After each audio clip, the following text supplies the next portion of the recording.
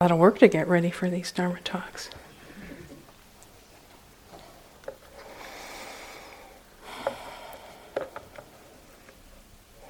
How many of you have ever had instruction on listening to a Dharma talk? Okay, a couple, 2, 3 people. Okay. So I'll fill you in. So offering a Dharma talk is a practice. So I'm practicing when I'm in the teaching seat and I'm promulgating the Dharma. But equally, when you are listening to a Dharma talk, you're also doing a practice. So it can be useful to incline the mind to be open and receptive and interested in what's being heard. You don't have to worry so much about trying to remember it or write it down as just letting it come to you as it does.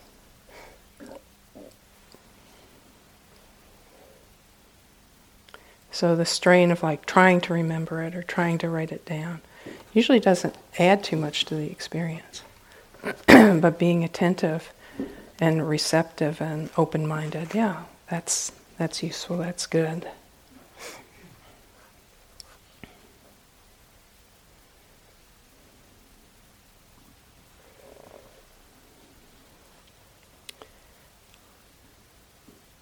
Last night Marcia gave a very comprehensive and deep talk on concentration and how it fits in with the Buddha's scheme of development of the heart and mind, and she went into a good amount of detail about the interrelationships of different pieces of the Dharma and concentration's role there.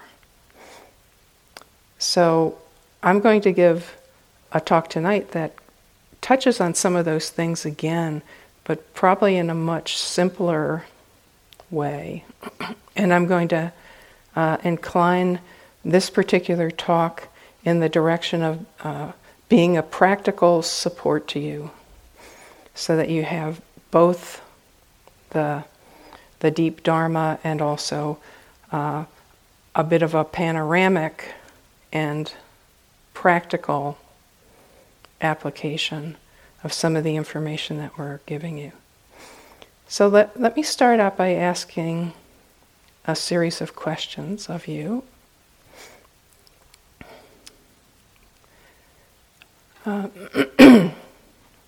So how many of you have done some form of mindfulness meditation, also called Vipassana meditation or insight meditation, before?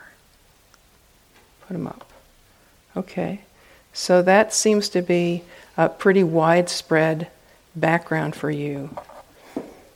And how many of you have done metta meditation before being here?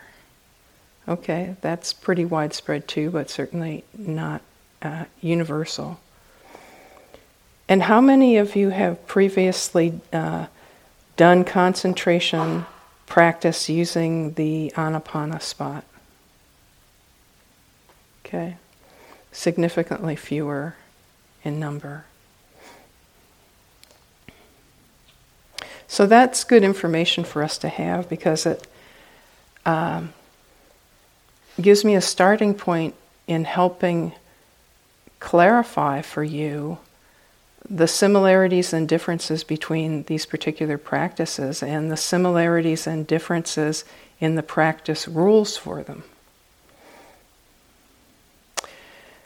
I often teach at the Forest Refuge up on the hill, where people go for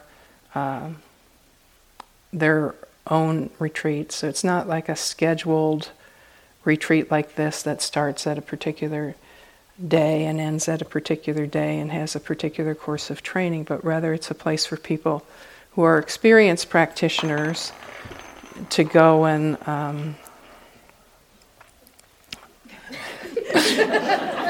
Get it. That's great. It's a place where experienced practitioners go with an idea in mind about basically doing their own practice.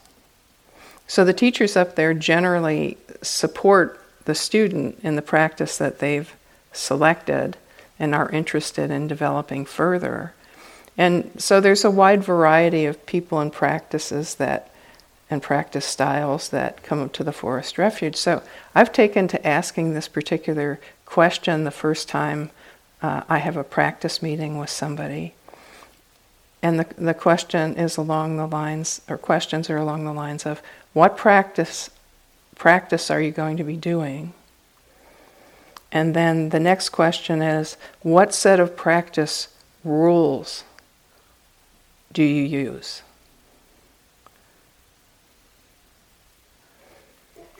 So if you were going to take a look, for instance, right now at what your usual practice is, what would you say it is? Just in your own mind, answer that question. What's your primary practice? Okay, then the next question is, what set of practice rules do you use?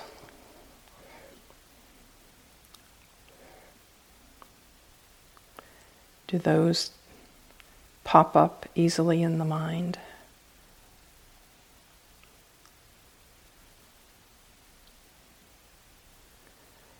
So I'm very interested in this investigation because what I've seen teaching up there is very often, well, sometimes people have a hard time identifying what practice they're doing.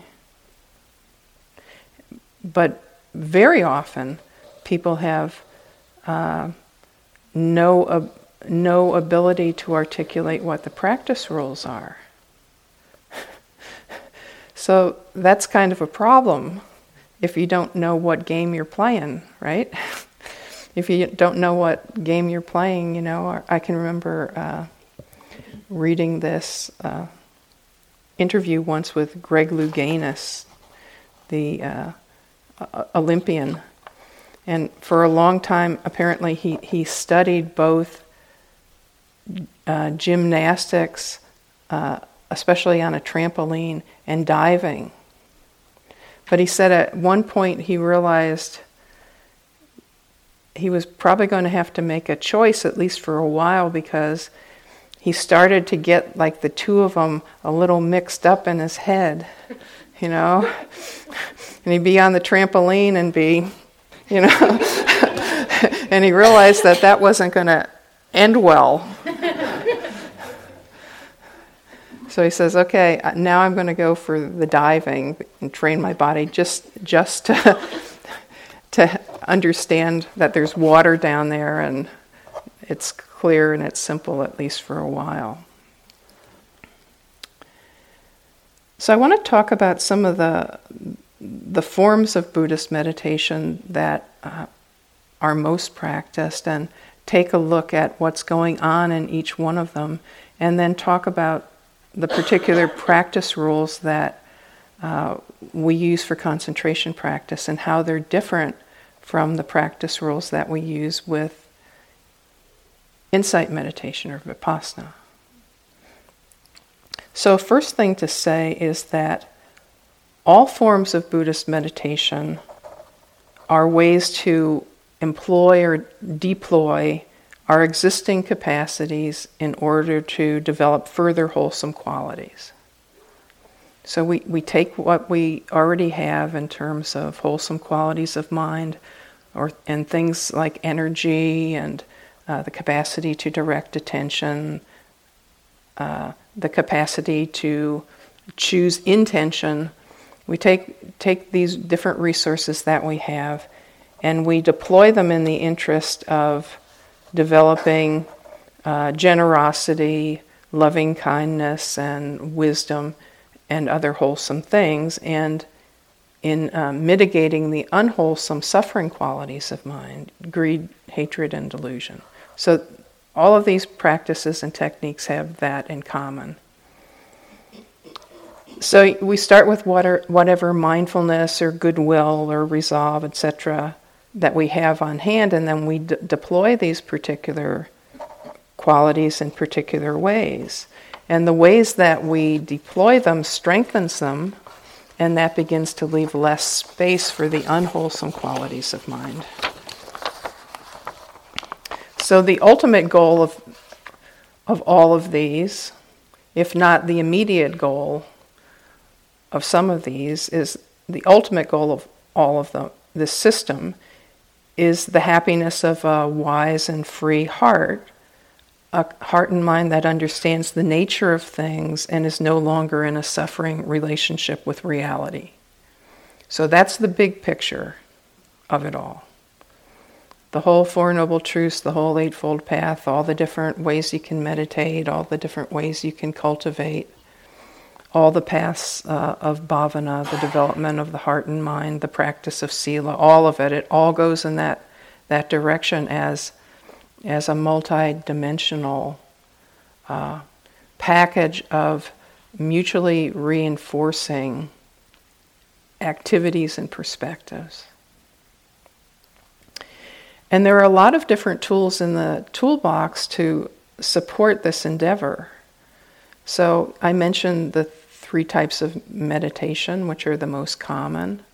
In the West, probably mindfulness meditation is an access point for a lot of people, sometimes taught in a secular kind of setting. Then, of course, it's a derivative of Vipassana meditation, which is a more complete contextualizing of the Buddha's teachings in relationship to practice, with a particular goal that goes far beyond stress reduction as we generally think of it. It's stress reduction with a big S. One translation of dukkha, which the Buddha talks of as being our primary problem to solve, is stress with a capital S, like existential stress.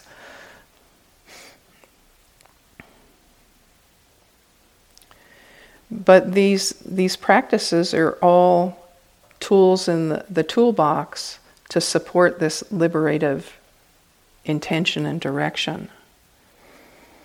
So the 2 trainings that we're offering here are a direct training in concentration and a direct training in metta. So with the metta practice that we do every day,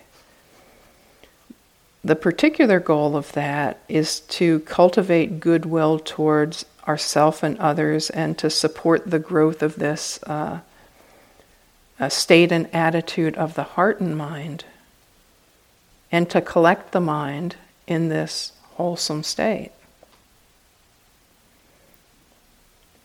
So here we aren't actually instructing you in mindfulness meditation, insight meditation, or vipassana, but it's definitely the case that mindfulness itself is used in concentration meditation.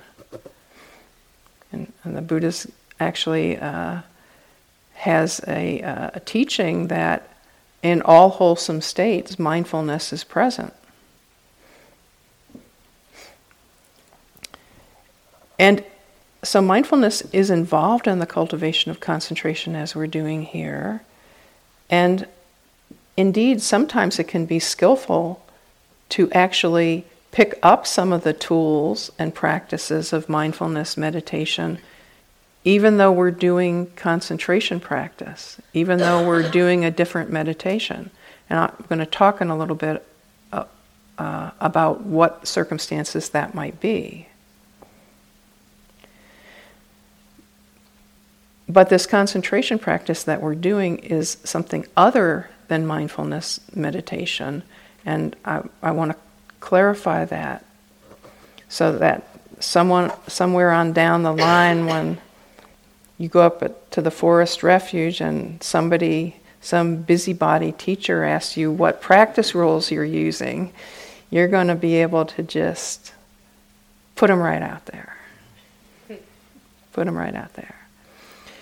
And if you know how to put them right out there, that means that you've remembered them and you've internalized them. And when you're sitting on the cushion and doing the practice, the mind knows the game that's being played.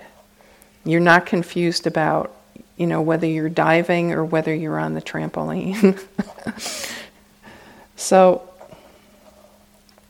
let's talk a little bit about mindfulness meditation or Vipassana to help tease out some of these distinctions. So,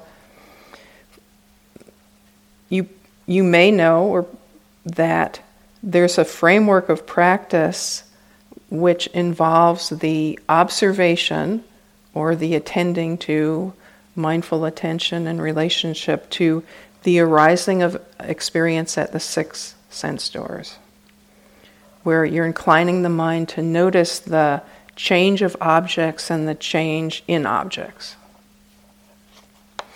Does that sound familiar? So, the 6 sense doors are seeing, hearing, tasting, touching, smelling, and then the 5 physical senses, sense base. And then the last of these is what's called the mind door.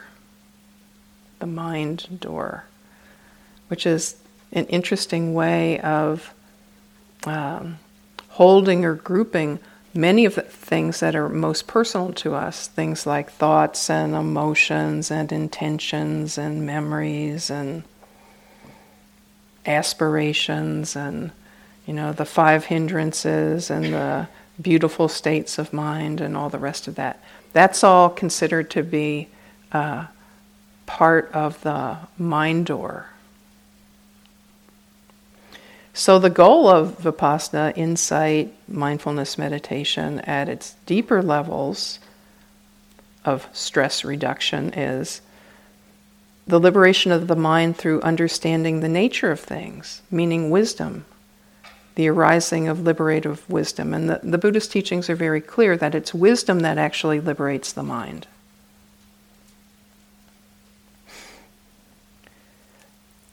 So the practice instructions with Vipassana or insight practice can have a lot of variety in them, all the way from ways of practicing that are very strongly weighted towards, for instance, the mindfulness of the mind and attitude of mind towards particular experiences, like the Uttejaniya style practice, to other styles of practice like Goenka style practice that is really oriented towards body sensations and is a fairly concentrated way to practice. But all of these styles of Vipassana practice or insight practice ultimately include everything, includes all of the 6 sense doors. And the mind actually winds up knowing and touching and working with and practicing with a whole range of things without there being an exclusion, right, of anything. So eventually in insight meditation practice, you hit it all. Seeing, hearing, tasting, touching, smelling, thoughts, emotions, memories, fantasies, intentions, the whole thing. Everything that a human being can potentially experience is present there within the range or the realm of insight meditation practice. Now, concentration does develop in Vipassana or insight meditation practice. And Marcia referenced that last night when she talked about the 7 factors of awakening and how they tend to open. So insight or Vipassana meditation usually starts with mindfulness as the lead horse, as the necessary primary ingredient, but then from the application of mindfulness, there starts to open investigation. Mindfulness's function or activity is to investigate immediate experience, to actually kind of look into it and see what it is, how it's behaving. What is it? How does it move? How does it change when it's being known in this kind of way? So there's this big investigative part of mindfulness practice that is not absent, but it's muted in the kind of concentration practice that we're doing here. So in Vipassana, you've got the 7 factors of awakening, and concentration is the second to the last of these, right before equanimity.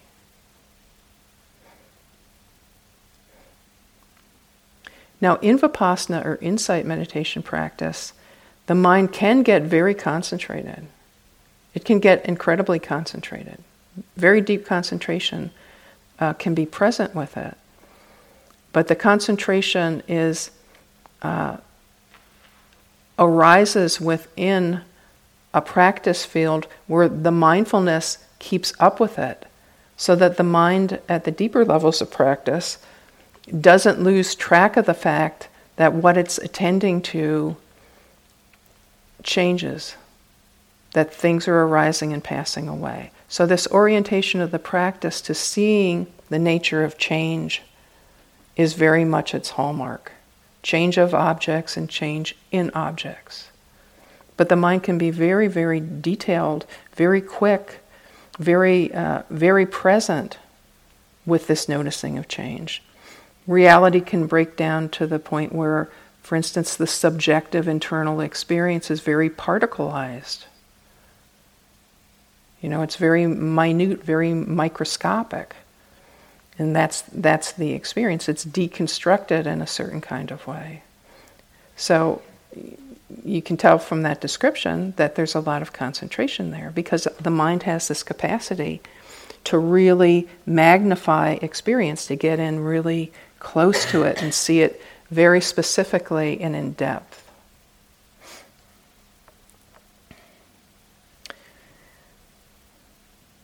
But Vipassana practice always keeps this orientation to change and noticing change. And then from that seeing of change, the mind starts to recognize, okay, change is always going on. And then it sees, well, none of these experiences that I'm knowing or these things that I'm perceiving are steady or stable, or they don't last, they're not permanent. And from that, the other 2 of the 3 characteristics start to show themselves and start to see the arising of the understanding of unsatisfactoriness in the instability and impermanence of experience. And then the understanding, which often opens last, is a realization that nobody's really in charge of what's going on. Right? That it's not possible to, in real time, to control what arises and is experienced. That it's arising because of causes and conditions. And seeing those 3 things in depth and repeatedly is very much at the heart of the reframing of our understanding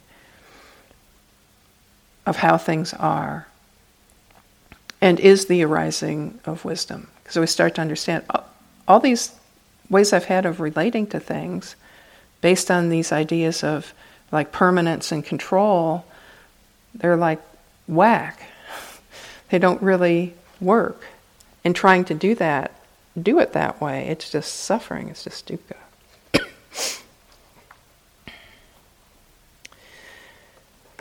So with the concentration practice that we're doing here, now I'm going to draw some distinctions for you between Vipassana and the concentration that we're doing here.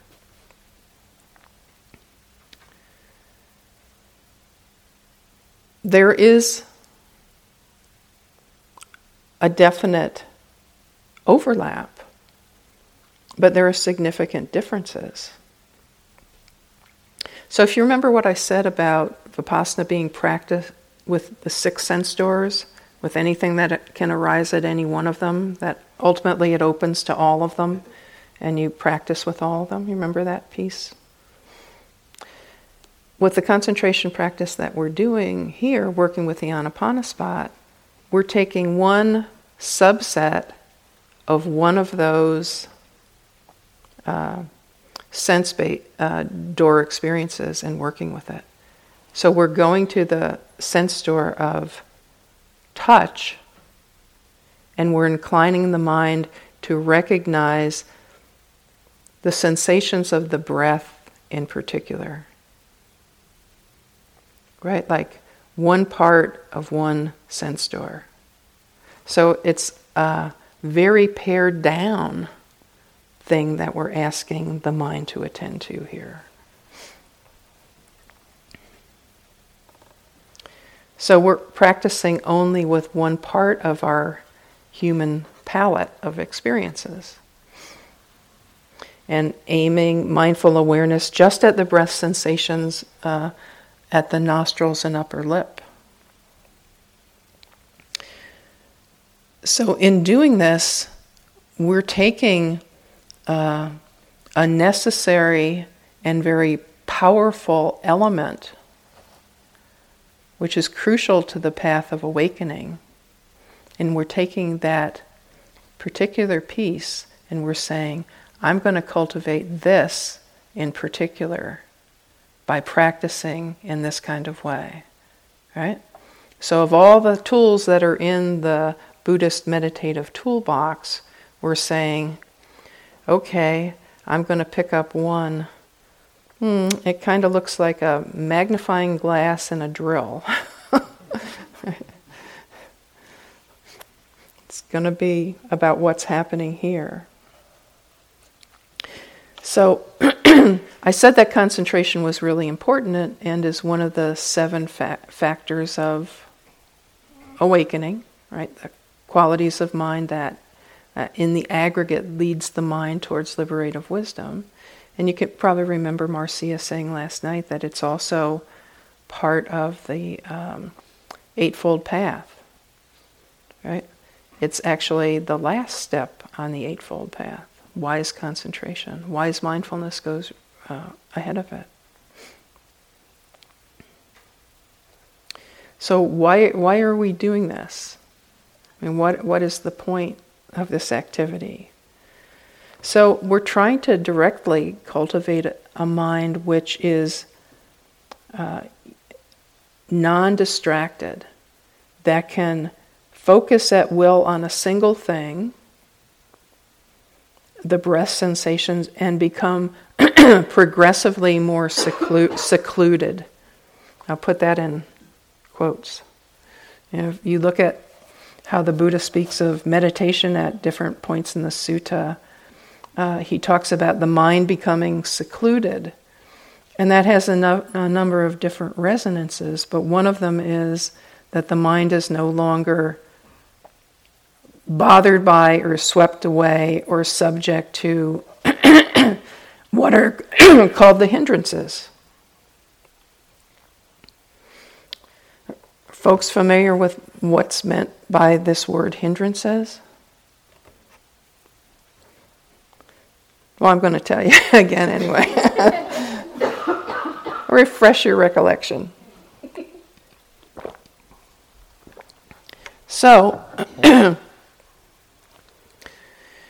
when these forces of or patterns of ignorance in the mind of greed, hatred, and delusion arise, they can take many different forms, but they can be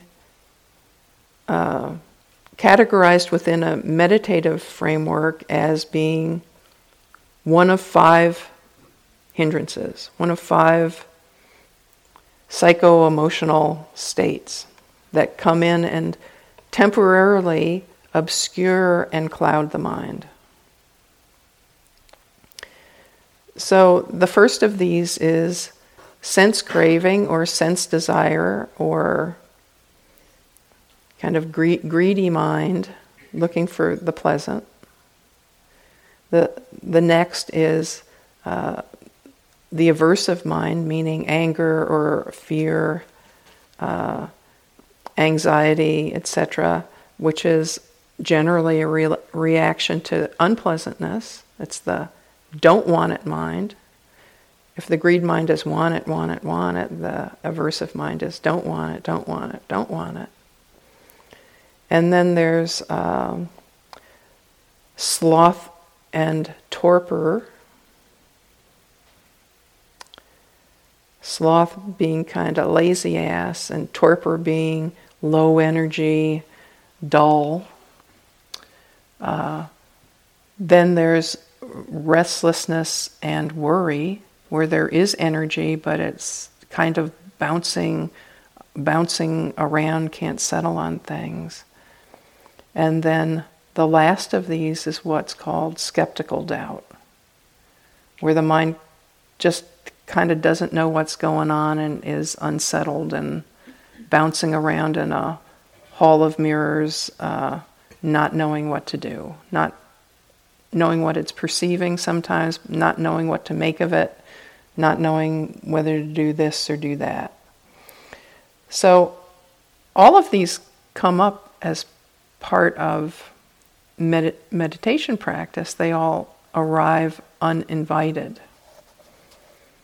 Now, they're all causally conditioned, meaning there are certain causes and conditions that contribute to the arising of these states in the mind. And it would be possible to do an entire series of talks, like one or more talks on each one of these. But we'll suffice it to say at this point that unwise attention has a role in all of these, their arising. So, say you're sitting on the meditation cushion and you're doing Vipassana or insight meditation practice, and then you realize that the mind is restless. So maybe you had been working with like the rising and falling of the breath at the abdomen or hearing, but then you realize that there's restlessness there, and that's become the dominant thing in the mind. So in insight meditation practice, you would actually recognize this is the new predominant experience, and generally, not always, but generally, you would actually turn to this state of restlessness and see what it is. Right? You would take your mindfulness and you use it to investigate this new reality that's come in and is kind of blown in like a weather system, and it is now the thing that's happening. So you'd go into it and see what's it like in the body. Well, it's kind of like, I feel like there's a lot of energy, and then you might look at the mind, you say, well, my attention is just like bouncing around from one thing to another thing. It's kind of like moving all around. It can't settle on any one object. So you're investigating the state directly, right? And at a certain point, either the state would subside or it would weaken, disappear and be replaced by something else. And then you'd have a new meditation object, right? Maybe you'd go back to the rising and falling for a while and work with that. Or maybe you're doing a more open style of practice, and then whatever came next you would just work with. Maybe it would be hearing or something, and you would just kind of like be there with that, right? But the mindfulness would be kind of moving from one object to another as these objects spontaneously came up and became the predominant experience. You would kind of like transplant your mindful attention onto that thing then, right? The thing that was next. So those are the practice rules with Vipassana. This is obviously a simplification, okay? There's many exceptions to this, but this is kind of the practice rules. Now, when we're doing the concentration practice, as I said, we've kind of got a particular target to attend to. sensations of the breath at the Anapana spot.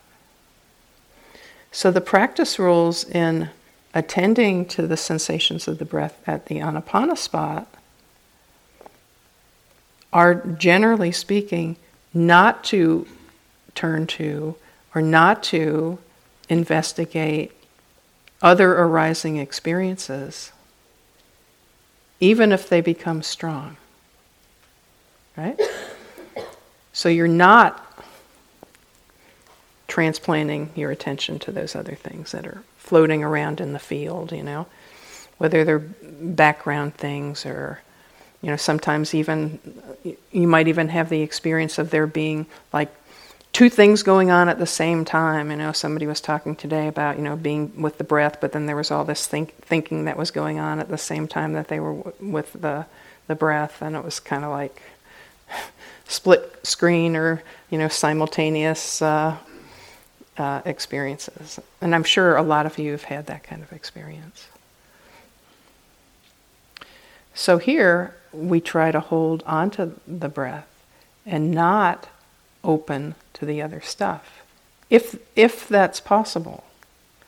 I mean, stuff still arises and comes in and takes over and is the main thing, right? Right? Or is that not happening? I thought it might be. I just guessing. So, this will still happen.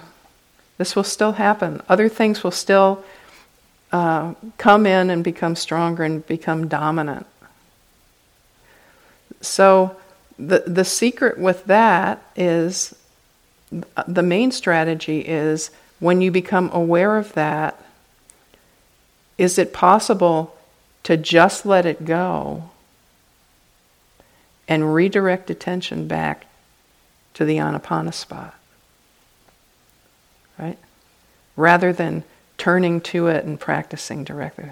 So there's a big emphasis in this concentration practice we're doing of letting go of other things.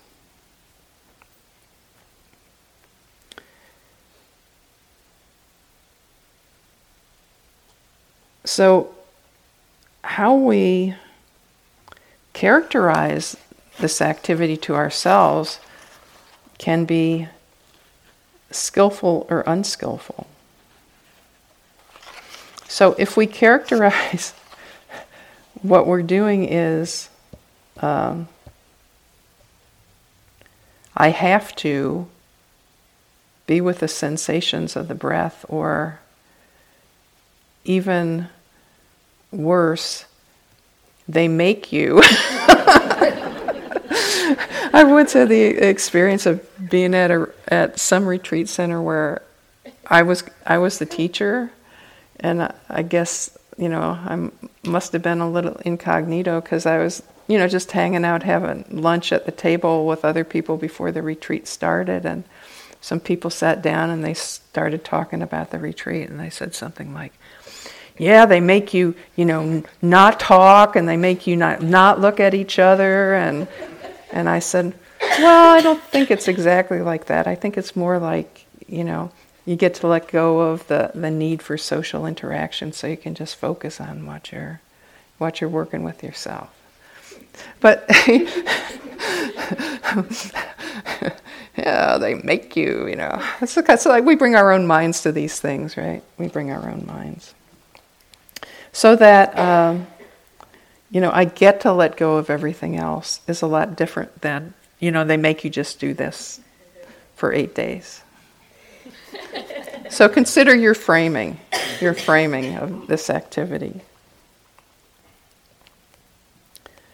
So to talk a little bit more about some of the values of concentration, this unified mind that's not distracted. So I talked about how when you can focus at will on a single thing, the breath in particular is considered to be a pretty universal object for people. It's not everybody, but a very large range of people benefit from breath practice.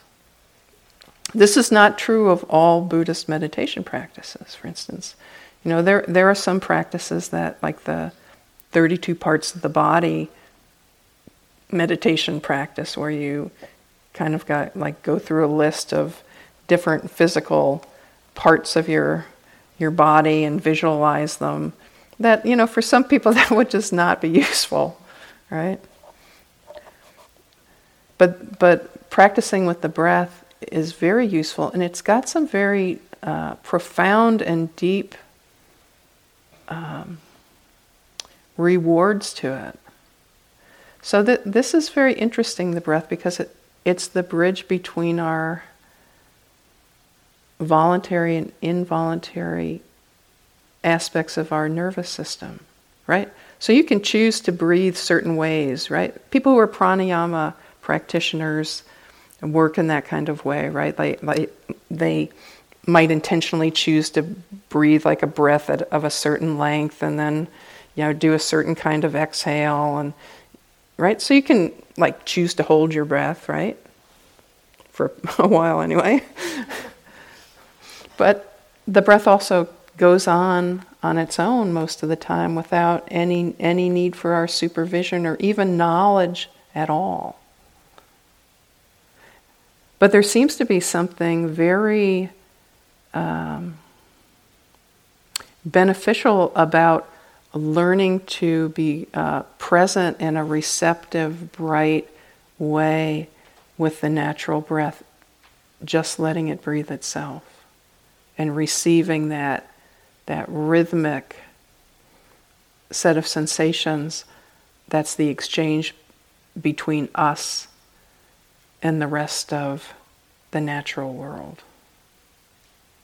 It's very healing. And with the mind becoming more and more concentrated, it becomes secluded.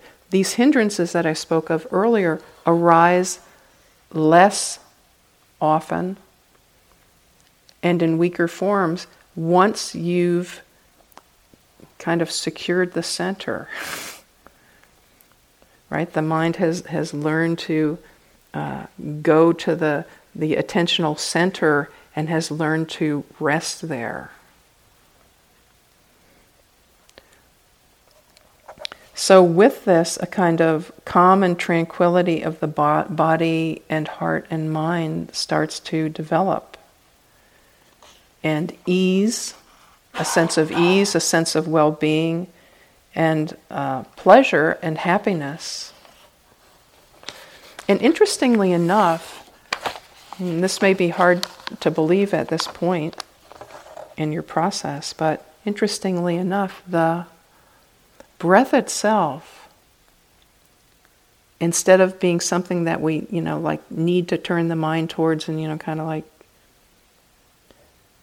stay there and, return there. Once the concentration gets more established, the breath itself becomes very alluring. It becomes very interesting. It becomes very deeply pleasurable, and the mind starts to have a preference for this as an experience.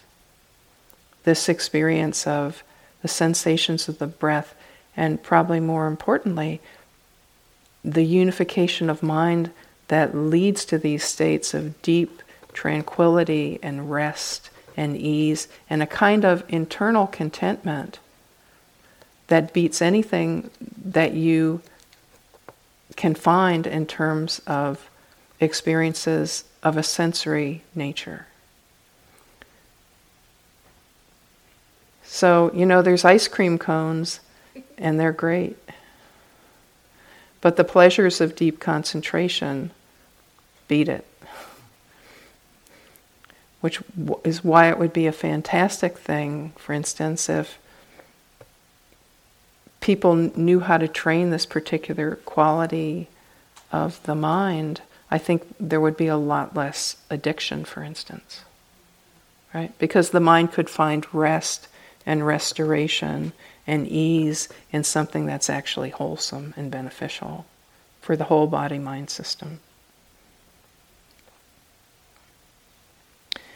So when the mind gets very concentrated,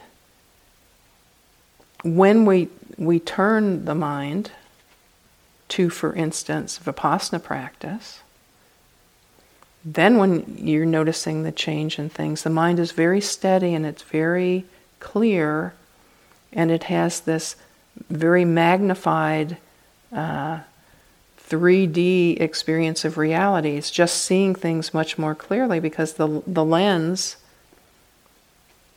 of perception has been purified in a certain kind of way. The mind has lost its perceptual wobble because it's steady, it's clear, it's wieldy and malleable. So you can turn it to, what you want to know or what you want to observe. And imagine what that would be like to have a mind that you could turn to what you want to be with, to be present with, and it would cooperate like that. Whether that's, being able to be present with a partner or listen to a piece of music, or be able to sit down with, a book or a piece of research or something and actually be there with it.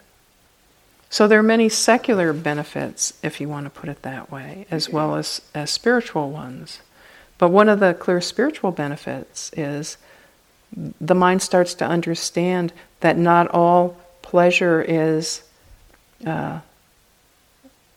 sensual in nature, and that the inner being or the inner world has places and rewards of its own that are much deeper. There's a kind of inner treasure that's possible, an inner place of protection. So, this is obviously a very different direction from the, crank it up, slam it down world that we live in.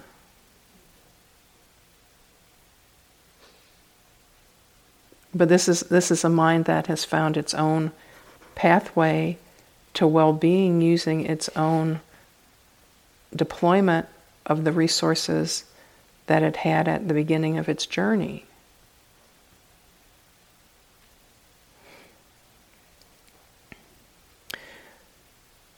So concentration alone doesn't liberate the mind, but it can provide periods of respite from the hindrances and can restore the body and mind and provide deep rest.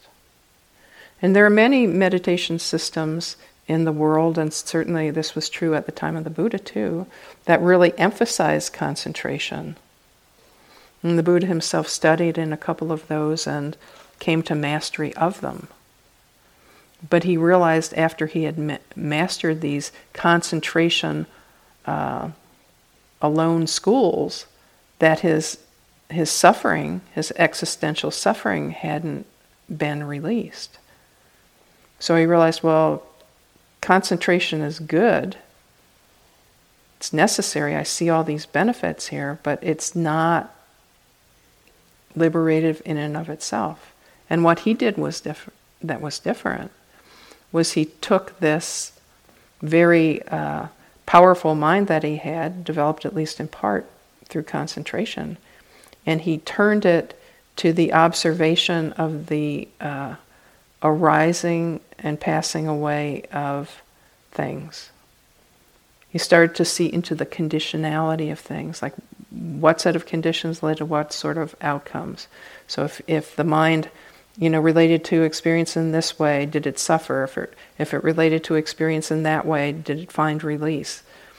And so through that, he came to some deep insight into what actually caused suffering to arise, and then in the process began to see how he could express his understanding and his own release of mind through a set of teachings, which is what the Four Noble Truths and the Eightfold Path is. It's kind of like a reverse engineering application of what the Buddha came to understand about how suffering is created. Oh, if it's created like this, then it means it can be undone in this kind of way. And so the whole system is designed to do that.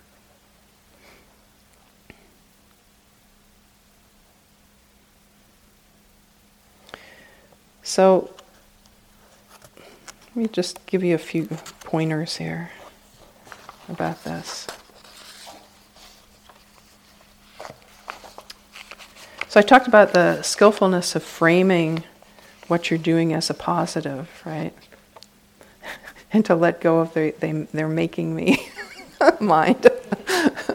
I will come to your seat and I will see what you are knowing and I will make you be at your nostrils. Okay. Okay. So there's another piece about, and this is a reiteration of something I said the other day, to understand that the process of learning to do this is a process, right? That, just like learning how to ride a horse or anything else, you're not just going to meet your first horse and throw yourself on its back and gallop away bareback and stay on there very long. And the untrained mind is very much like a wild horse. A wild horse, and you've got no saddle or bridle yet, so you're going to get dumped off a lot. You just are. So anything that's new, you're going to be unskillful at the beginning. So this is where you really need to call on patience and your own sense of confidence and the form of some faith, right? To continue just to re-engage in a committed kind of way, but not insistent on immediate result. So this calls upon something called beginner's mind. The Zennis talk about beginner's mind a lot, sort of like, can you bring like a fresh mind into this thing that's happening, and actually be with what's happening now and work with it as it is. So just in the way I guided you this morning, sometimes if things are, getting challenging, or you've gotten really lost and you're like spun out over somewhere, you got to get back on the highway, but you might need to call a tow truck. Right? Sometimes you just can't get out of the ditch directly. You have to take a more circuitous road to getting back on the main drag. So if you have a circumstance, for instance, where the mind is really knotted up or agitated, you're going to need to find a way to chill out. This is what the Buddha said. Just chill out. Just chill out. Find your way to chill out. Right? Because if the mind is like that, if it's really tight or very agitated, your chances of being able to go to the Anapana spot with a relaxed and bright and interested, receptive mind are nil. When it's like that, right? So you're going to have to do something in relationship to that state if it's staying around for a while. So sometimes that means you might have to actually back out for a period of time and go do something else. Go get a cup of tea and stop trying for a little while.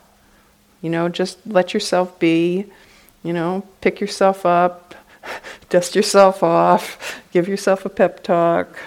Start again when you're ready, when the mind's settled down and isn't so contracted. So you want to reground.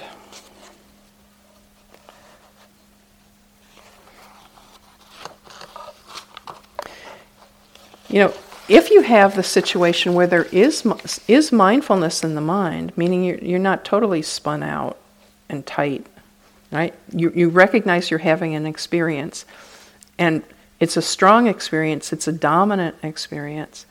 But if you were doing Vipassana practice, you would have the ability to work directly with the state. If it's like that, and you're doing Anapana practice, you're intending to do Anapana practice, but this other state has come in, and it's around for a while, and it's so dominant you can't really find the breath. It's just a complete struggle to even like look for it because there's this anger or this sadness or whatever. That would be an occasion where even though you're doing anapana practice and the usual practice rule would be you just let go of everything and you just hang on to the breath. That circumstance would be a circumstance where it would be skillful to actually turn towards that state and do vipassana practice in relationship to it until it weakened and passed away, right? And until the point where you have this capacity to attend to the sensation of the breath at the nostrils with a bright, interested, neutral kind of mind, right? So you don't want to be trying to slam the mind back on the breath if you've got some big hindrance going on. Because unless you clear that field in some kind of way, you're going to be going back to the breath with that state as part of how you're approaching the breath, right? Say you're really annoyed. So you're really angry, like really angry. You're having all these angry thoughts and these strong sensations of anger in the body. And it's like, I'm going to find that breath. I got to find that breath. I'm going to find that damn breath. I'm going to go to that breath. Okay, that would be an example of unwise attention. All right.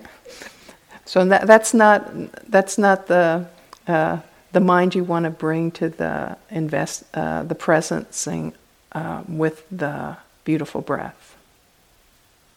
Can you see what would be problematic about that? So if you've got that kind of thing, you want to work with that directly, if you've got the practice tools for it.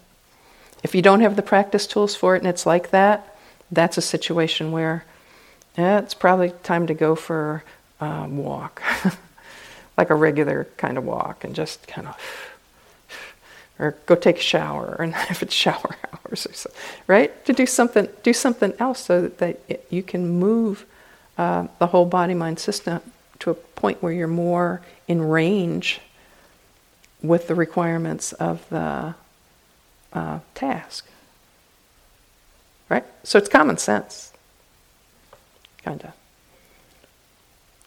So, there are many gray areas, right? But this is where you come to really understand the practice for yourself, is by having these kinds of experiences and then coming to these choice points when you recognize certain things are happening and making decisions based on your best judgment about what to do. Understanding that the general principle is one lets go of everything else and devotes oneself to the sensations at the Anapana spot, and does that as consistently as possible.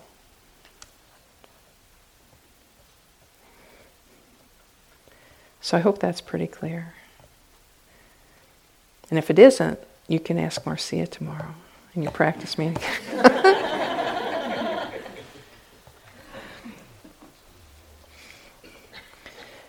So I'd like to wish you all well in your own explorations of this art of employing and deploying the many wholesome qualities of heart and mind that you already have, in the interest of cultivating this particular empowerment of concentration. So may you all practice diligently for your own benefit and well-being, and for that of all beings.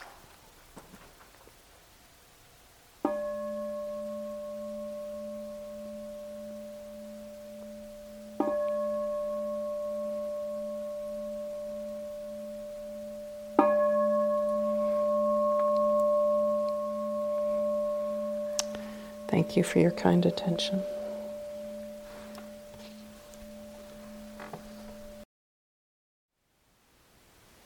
Thank you for listening. To learn how you can support the teachers and Dharma Seed, please visit dharmaseed.org/donate.